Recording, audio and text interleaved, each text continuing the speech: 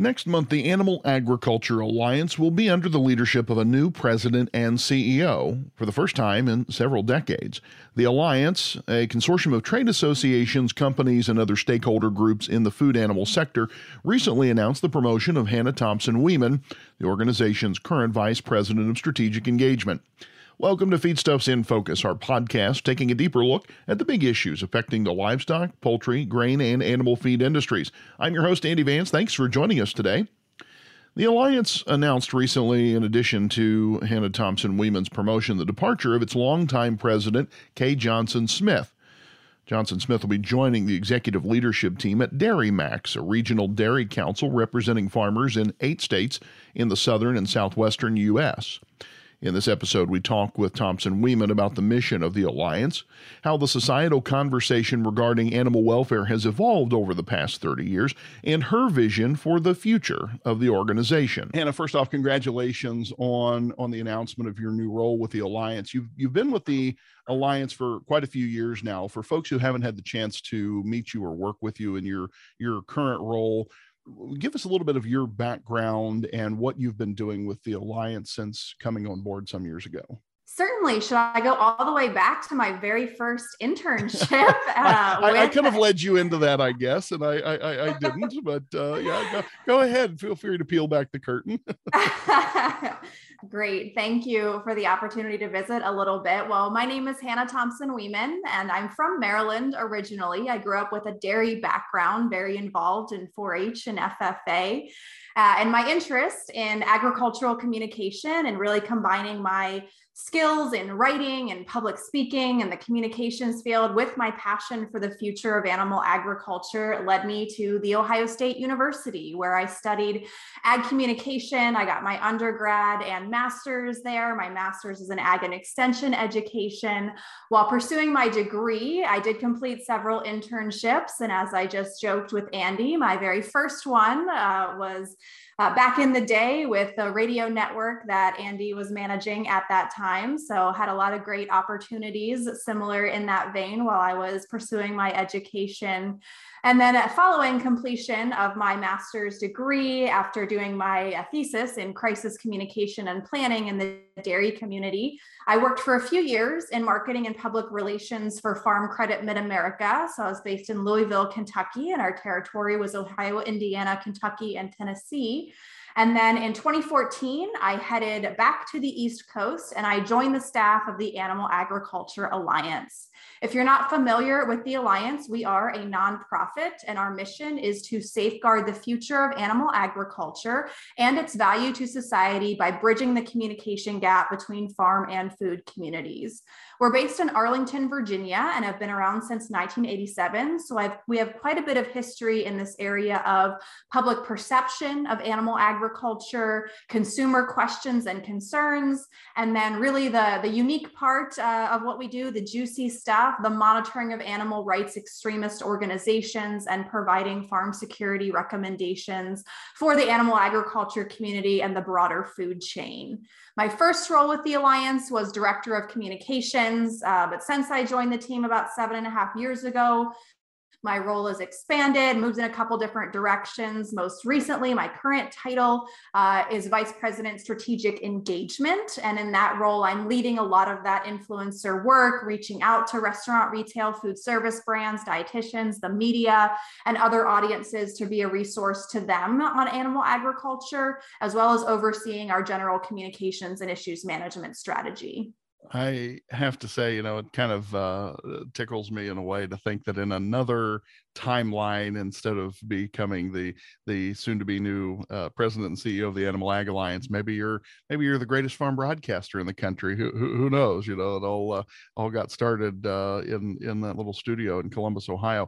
Looking at your role with the Alliance and talking about your experience and studies in crisis communications.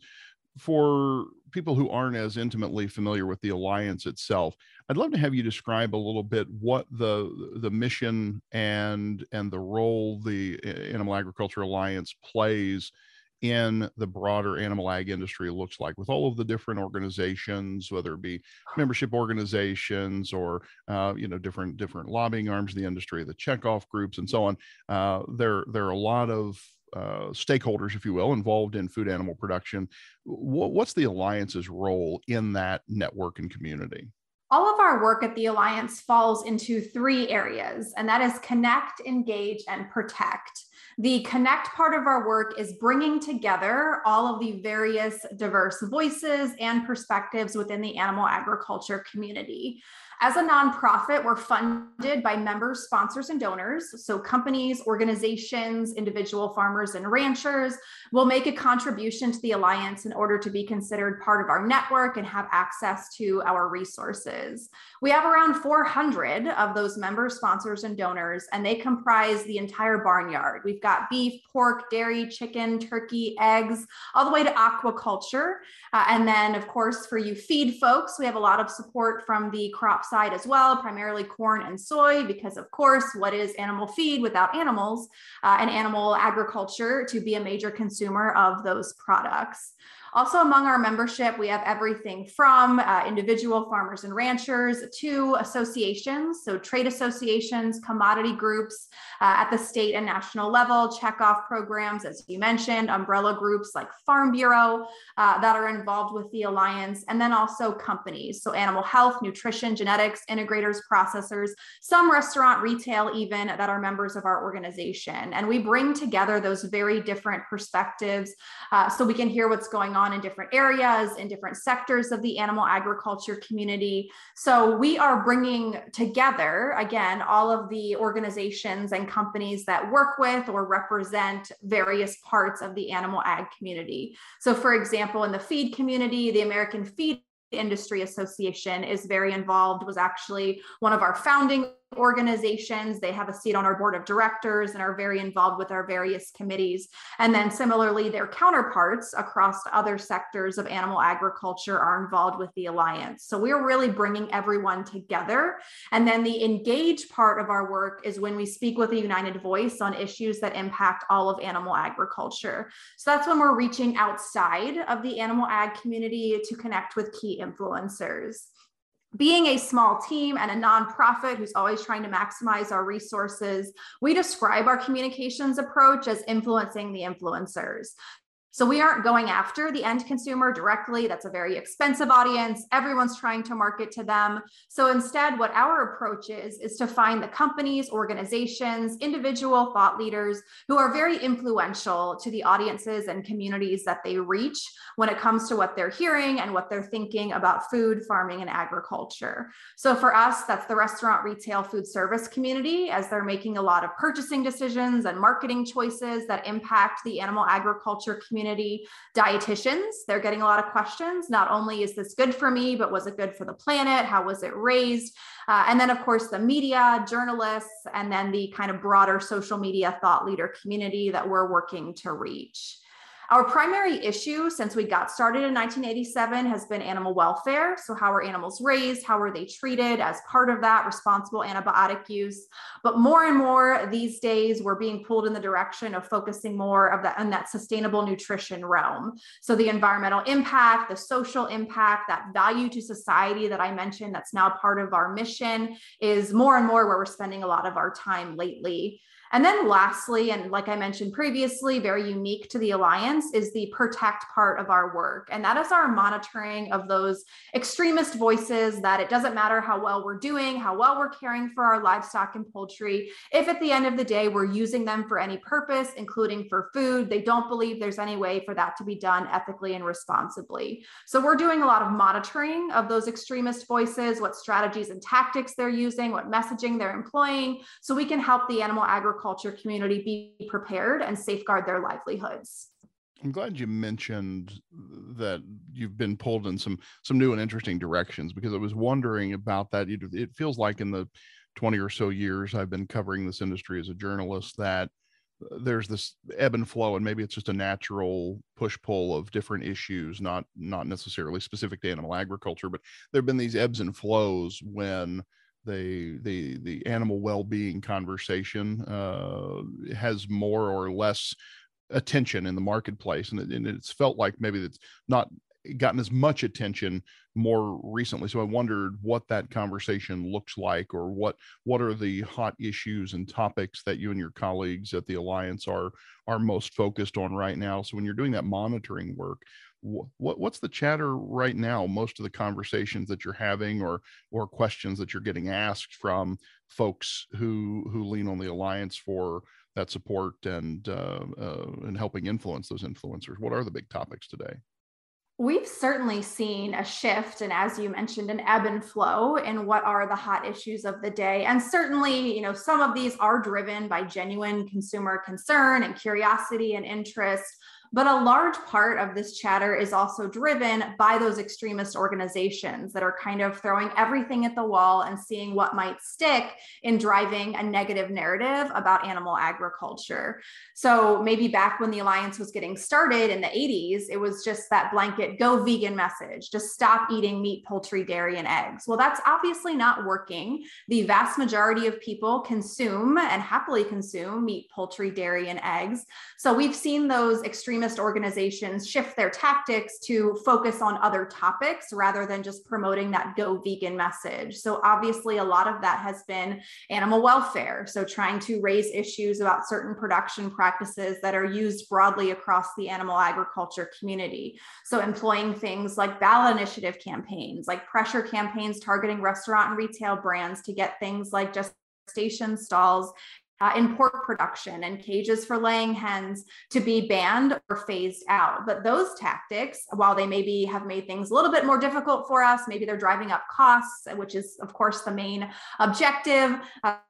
Those animal welfare focused campaigns also have been unsuccessful in undermining the general interest that, again, the vast majority of people have in consuming meat, poultry, dairy, and eggs. So what we're seeing over the past few years is the latest effort by those voices is latching onto the interest in climate change and sustainability. And certainly, again, there is a lot of genuine interest and curiosity in that topic. It's been dominating the media. It's a major focus of the new administration. So those extremist organizations see that as a big opportunity. People are talking about this. People care about this. So how can we get the message out there that if people care about the climate and about sustainability, they should go vegan. They should take meat, poultry, dairy, and eggs off of their plates. And that's what we're seeing a lot most recently.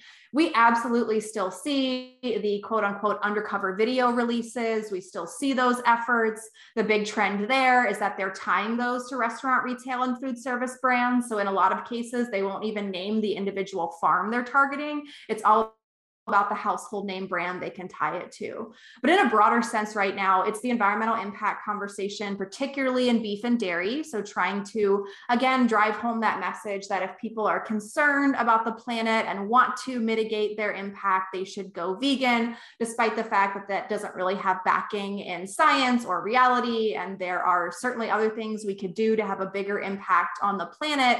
That narrative is unfortunately what we're seeing a lot of. The other recent discussion is around animal agriculture and public health. So obviously the COVID-19 pandemic has changed all of our lives and really impacted society quite deeply. So activist groups have latched on to that to further a narrative that somehow animal agriculture contributed or caused the COVID-19 pandemic. Again, despite the fact that there's no reason to believe that. They are furthering the idea that there's pandemic potential brewing on large-scale facilities and farms, so that if people are concerned about public health and mitigating the future for potential pandemics, they should, of course, cut back, ultimately eliminate their consumption of meat, poultry, dairy, and eggs. And that's what it all goes back to. So I would say in the past few years, that sustainability climate conversation, and then since the onset of the pandemic, that public health narrative and posing it as a public health risk to have large scale production agriculture, that's also coming through loud and clear right now with the latest round of avian influenza outbreaks. Those have been some of the more recent narratives that we've been seeing driving conversation. Looking then at your vision, you take on the role of president and CEO first of the month, and when you step into that role, what is your vision what do you see as the road ahead for the Alliance? I always hate the question, where do you see yourself in 5 years? But where do you see the Alliance going over the next 5 years as you watch that chatter and looking at the issues you're being asked to deal with today? What are the trends you're watching and things that you think may be an important part of the agenda in the years to come as you take the reins? Well, I think the Alliance is in a very strong position right now, strategically and programming wise. And we would absolutely not be the organization that we are without the efforts of our outgoing president and CEO, Kay Johnson Smith. And I'm sure that name will be very familiar to a lot of listeners. Kay has been at the helm of the Alliance for nearly 3 decades and providing a lot of strategic direction to our organization, as well as really building a strong foundation and a lot of fantastic relationships within the animal agriculture community. So it's certainly a big legacy to be following, but I'm excited to have that opportunity and to step into the leadership role at a time that we are in such a strong position. And we do have a really solid strategic plan that we've developed over the next 5 years to guide the efforts of the organization. And we most recently actually tweaked our mission statement. And I think that really shows kind of the direction we're looking to go. So our mission statement previously was simply bridging the communication gap between farm and fork. And in our last strategic planning process, we revised it, same spirit, but we're safeguarding the future of animal agriculture. So making sure we're including our why and its value to society. That's the piece that we added that's a little bit new, by bridging the communication gap between the farm and food communities. So I think those tweaks to the mission statement really show where I believe the organization should be going and will go over the next 5 years through that strategic plan. And I'll break it down piece by piece. So again, bringing in our why. Why do we care about bridging the communication gap between farm and fork? It's because we want to safeguard the future of animal agriculture. And I think that is a mission that hopefully everyone listening can really get behind and rally behind. And we hope that positioning it that way will help get more folks involved in the Alliance. We are a small organization, a small team. We need more resources to really move the needle on this enormous mission that we have. So that's one part of my focus for the next 5 years, is making sure the right people know about the Alliance, make sure the right people are involved in the Alliance and supporting our mission so that we can do the impactful work we've already been doing and take it to new heights. We also added that value to society piece. I think that is absolutely essential and something that we're going to focus on communicating more. We're not just out here raising animals because it's fun. It is, that doesn't hurt, but we do believe that animal agriculture has value to offer society from a nutrition perspective, from a livelihood perspective, from an ecosystem services and sustainability perspective. There is value inherent in animal agriculture, and we can do a more effective job at explaining that and making sure that people can feel confident as they're making their food purchasing decisions, that animal agriculture is something that is beneficial to them personally, to their community, and to the planet. And then lastly, that change to make it clear that we are bridging the farm and food communities. Sometimes there was some confusion before when we talked about the gap from farm to fork. That does make it sound a little bit like we're going direct to the consumer, directly to the fork. And that's just not who we are as an organization. It's not our strategy. It's not where we found ourselves to be most effective in using our members' resources. So really clarifying that our focus is the community aspect, the food communities versus the end consumer, I think clarifies the direction that we're going. So ultimately, I think it's about building on the excellent years-long, decades-long foundation that we have, but really honing in on where our sweet spot is at the Alliance and how we can be most successful, and making sure we have the resources in place to do that. My thanks to Hannah Thompson-Weeman for sharing her insights and vision for an important livestock industry organization. Also, our congratulations to Kay Johnson Smith for her successful tenure of leadership, and our best wishes to her as she takes on a new leadership role with DairyMax. Thompson-Weeman officially takes over as president and CEO on May 1st. I'm Andy Vance, and you've been listening to Feedstuffs in Focus. Thanks for joining us today. If you want to hear more conversations about some of the big issues affecting the livestock, poultry, grain, and animal feed industries, subscribe to this podcast on your favorite platforms, including Apple and Google, or stay tuned to the Feedstuffs podcast e-newsletter. Also, check out our latest video interviews, panel discussions, and tech talks at our live video channel, Feedstuffs 365. You can join us most weekday afternoons at 2 p.m. Eastern, 1 Central, or on demand at any time by visiting feedstuffs365.com. Until next time, have a great day, and thanks for listening.